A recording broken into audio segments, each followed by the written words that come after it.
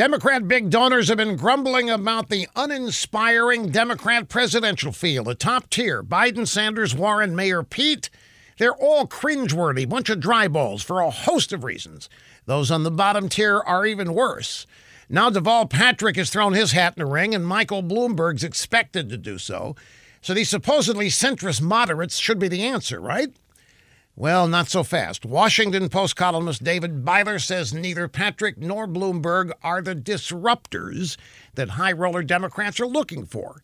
He says they probably will not be able to build a winning campaign infrastructure because they jumped in so late. But the problem's not just lateness. The truth is, these two guys are just as lame as the lame candidates already running.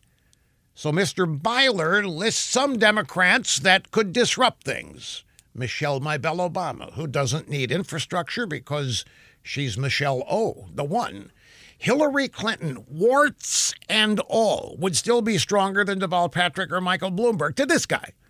She would at least shake things up, and Byler lists another name that we all know, Al Gore. Yeah, the single-issue climate change candidate, but even he would be better than the current crop, according to this guy. What's it all they've got nobody.